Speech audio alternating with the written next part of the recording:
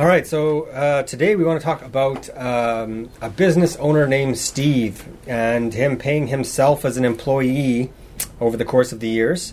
And we want to kind of go over what that entails and what that's going to give him throughout his working life and then as he approaches to retirement. So Steve runs a business. The business grosses $250,000 a year. Half of that is overhead to run the business, to pay the employees, to pay for the expenses and all those other things. So he's got $125,000 left over for him and the business. So what he's decided to do is he pays himself as an employee, and his wage as an employee is $75,000. And then he's got another $50,000 on the other side that he's using to expand his business. So he's not going and taking that $50,000 and putting it somewhere else. He's not relinquishing its control to somebody else. He's going to keep it in his business to try and expand it. But out of that $75,000 that he's paying himself as a salary, there is $52,000 that he actually gets to take home, and then there's $23,000 that is going into taxes and EI and CPP. So when you break that out, it actually goes out to be the EI and the CPP is $7,562 as of the tax brackets and the maximum CPP and EI that is there today in 2019. That's what the number would be, and then the $15,916 is the income taxes for the tax bracket that he's in. So out of that $23,000 in total that he's paying for taxes, is $7,500 in it and change going to EI and CPP. And,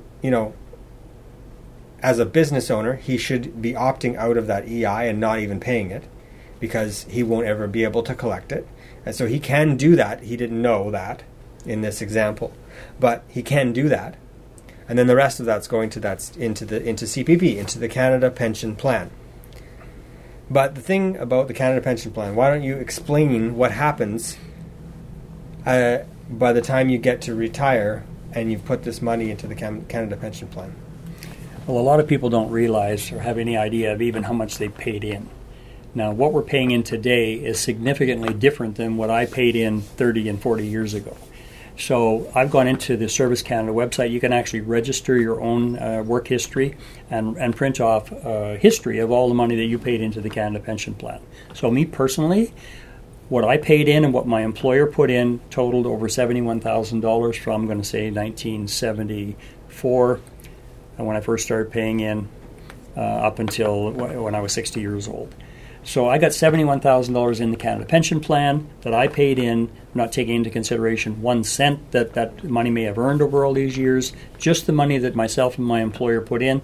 And because I've been self-employed for the last 24 years, I actually put in both sides. So it's currently 9.9% what I have to pay in up to a cap. So for those who are paying into Canada Pension today, like you mentioned, it's between $5,000 and $6,000 both sides, and then add on the EI on top of that, employment insurance. Yeah. So what happens is this money is going in. Basically, as a T4 employee, you're expected to pay into this every working year of your lifetime. And you're not able to access it until you're age 60 as a minimum, at the lowest age. And then they pay it out in a monthly form at a reduced rate. And it's about a 36% reduction compared to if you waited till age 65. So here's the problem. What if you need access to some of that money before you're 60? What if you get sick? What if you're not able to work? You become disabled? You're hard-pressed to try and get access to that money. You can apply for a disability. It's not easy. And, that money is just basically tied up till you're 60 years old. To me, that's sad that money is not available or accessible for some kind of unforeseen emergencies.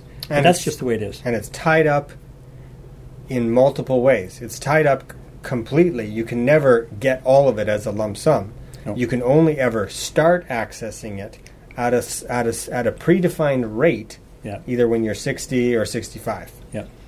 So 60 at a lower, 36% less than normal, or 65 at the age 65, you can start getting it at the full rate of what you were going to get it if you start then. Mm-hmm. And that's if you paid in the maximum over the course of 39 years. Right. So there's also a determination of how long you have to pay in and how much you have to put in to qualify for the full maximum full pension as it is. And even at that, at age 65, it's $1,154 a month. So if you paid into it for at least 39 years and you put in the maximum that was required every year for those 39 years, you can only look forward to $1,154 per month as a monthly income. That's it. Doesn't matter if you're sick and you're only going to live till you're, 67 or 70. That's too bad. Mm-hmm. That's all you're going to get. That's the maximum. Doesn't matter if you want more and need more in the early part of your life or your retirement. That's all you're going to get. Yeah. Hopefully you live long enough to get any of it. Well, the thing is, in this example with Steve here, and if he were to do this current situation of paying $7,562 per year for the next 30 years is what to pay into this, and then he's going to get all the money out. Let's say that he magically could get the maximum amount of CPP back when he retired at 65. It would take him until he's 81 years old just to get back the money that he put in. Just to get back the money that he put in, not the growth on that money in the first place.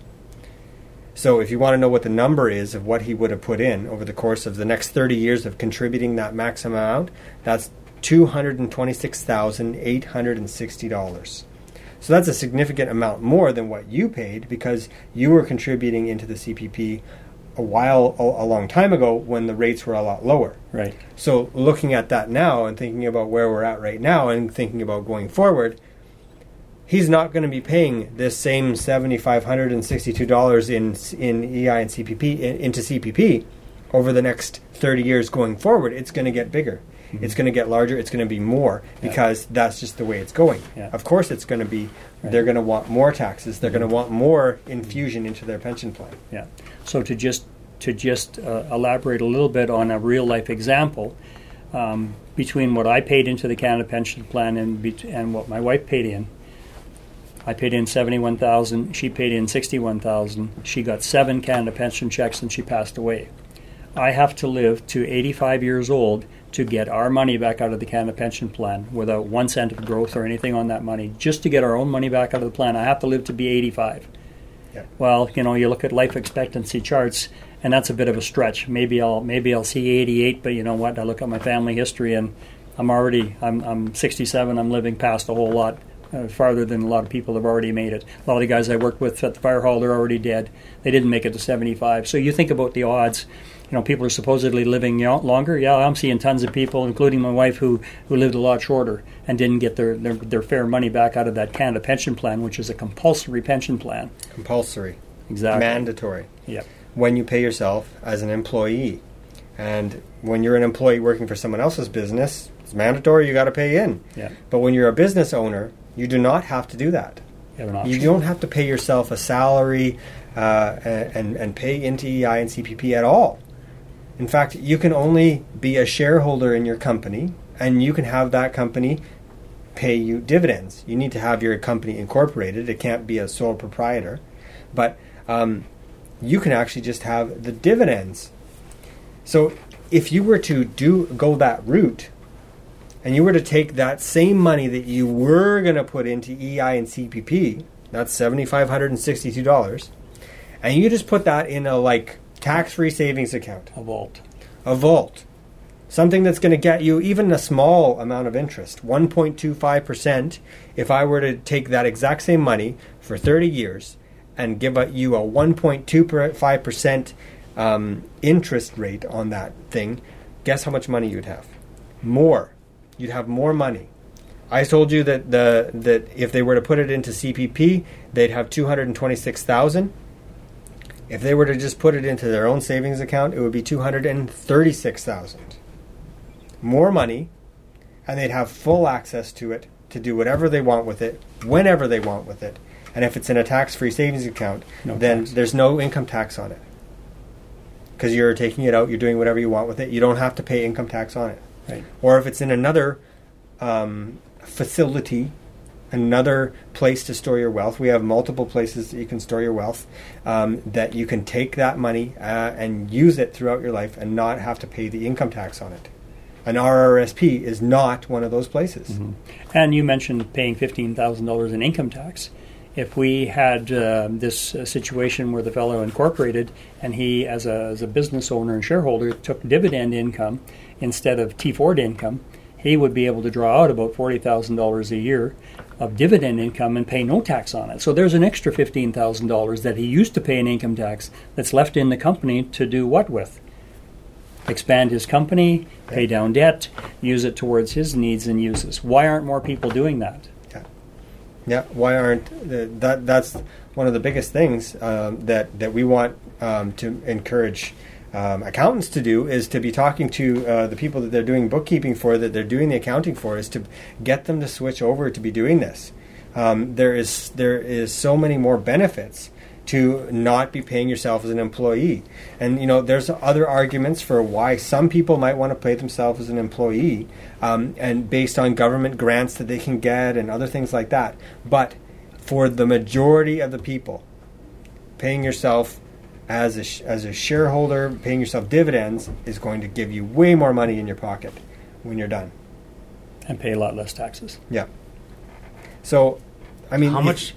After his income and so $75,000 was going to take home, and then you're going to pay the CPP and EI and all that stuff, and the taxes. How much did he have left? It was 52. $52,000. He got to actually take home 52 out of the $75,000 gross that he was going to. So then, out of that $52,000, for making purchases throughout the year, you're going to pay another 5 to 12% on everything you buy. Yeah. Based taxes. on where we are in the Canadian economy right now, all the different things that you have to go and pay for. So what is he told to do with that money? Well, he's going to buy his vehicle with it. He's got to pay for his medical expenses and his eyeglasses and his dental treatments with that money after tax. And then he's expected to set some money aside for his future and his retirement with that money after tax. Well, how far do you think that's going to go? Yeah. Right. Yeah, if you got multiple vehicles with leases or financed, exactly. A whole bunch of that's going to straight to the back to the banks. And yep. So the other side of it is he, as a business owner, this guy, he needs to protect his himself, because he's the machine that's earning the money. So he needs life insurance. He needs a disability insurance for income interruption. He needs critical illness insurance. He definitely needs some kind of debt insurance. The banks are going to lend him money. They want to make sure that loan or debt is insured somehow. So he's having to do all that with after-tax money. Well, we have strategies in place that can help his corporation pay for all of those things if he incorporated. The corporation can pay for his vehicle expenses. The incorporation can pay for his health needs and chiropractor and all of the stuff that he might pay out of his pocket. It's called the health spending account. Hardly anybody knows about it.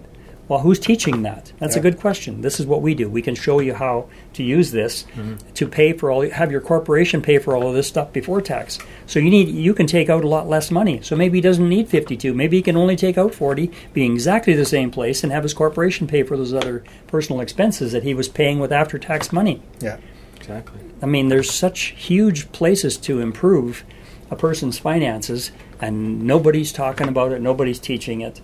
Well, why is that? Are we the only ones in the entire industry that know about this stuff? Yeah, it seems like it.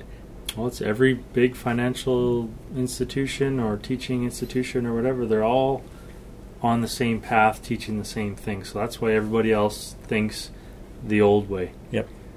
This is new thinking, and it's our job to educate people and teach them that there's something way better. Well, you mentioned it earlier about we have a debt-based economy. Everything's based on debt. Everything's based on debt. So to me, if we address debt, we can actually succeed or pull or withdraw ourselves out of the current system by figuring out how to release ourselves from this debt, the control that the debt has over us, as well as have more input and involvement in creating multiple sources of income and doing our investing and putting the money to work in a different place in a different way. Yep. Because the biggest concern is everything's taxable. If you put it to work and you make $50,000 on your house that you're going to flip, you got a capital gain. You got to give a chunk of it to the government. Well, every time you do that, you think, I'm the one doing all the work and somebody else is getting all the money.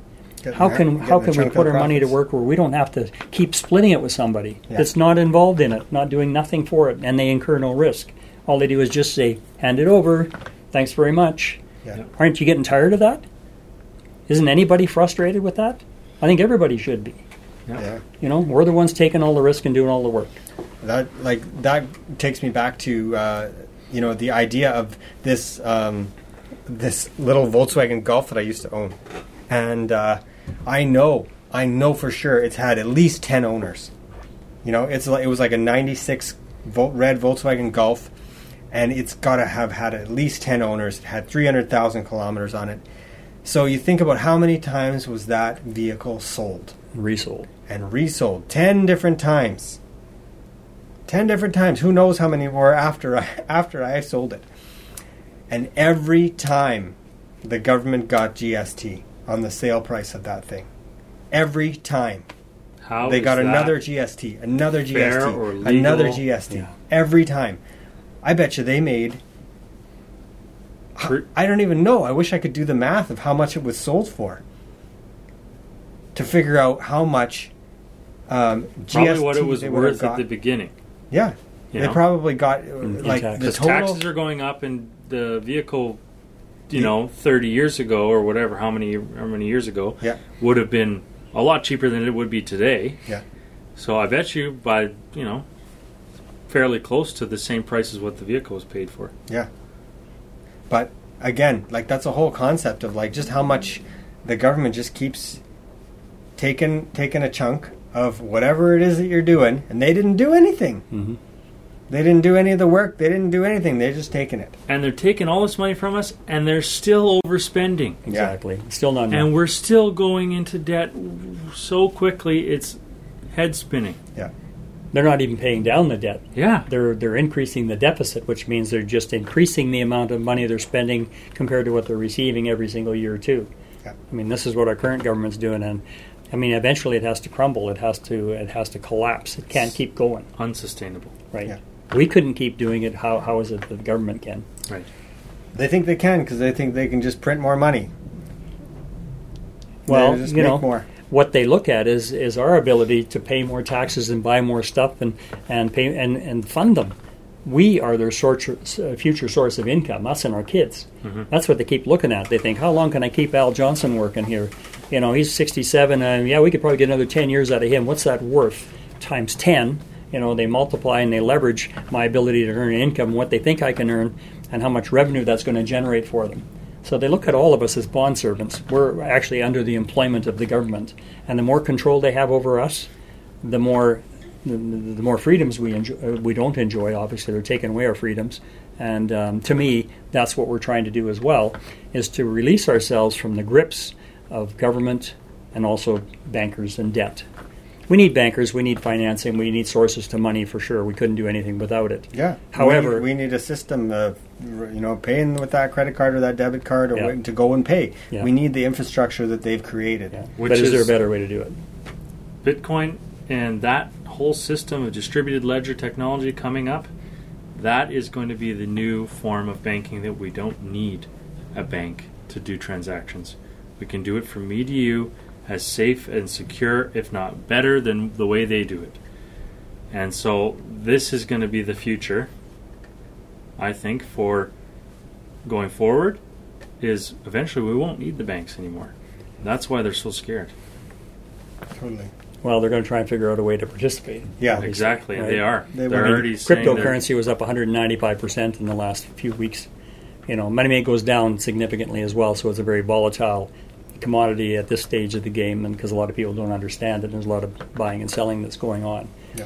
But again, we only get involved and advise people in things that we understand. Mhm. Cryptocurrency is not my area of expertise, so and I've tried to understand it, and I don't, so I don't have a lot to say about it. Yeah. Yeah, and I don't really deal in cryptocurrency, but the way that it's transferred and security-wise and stuff like that from person to person, that's what I'm really interested in. Yeah. Because in turn, you're taking the banking function out of it, and you're becoming the bank, your own bank, between each person. And you're cutting government out of it too, Yes. because there's no way to track it, Totally. Yeah. right? Yep.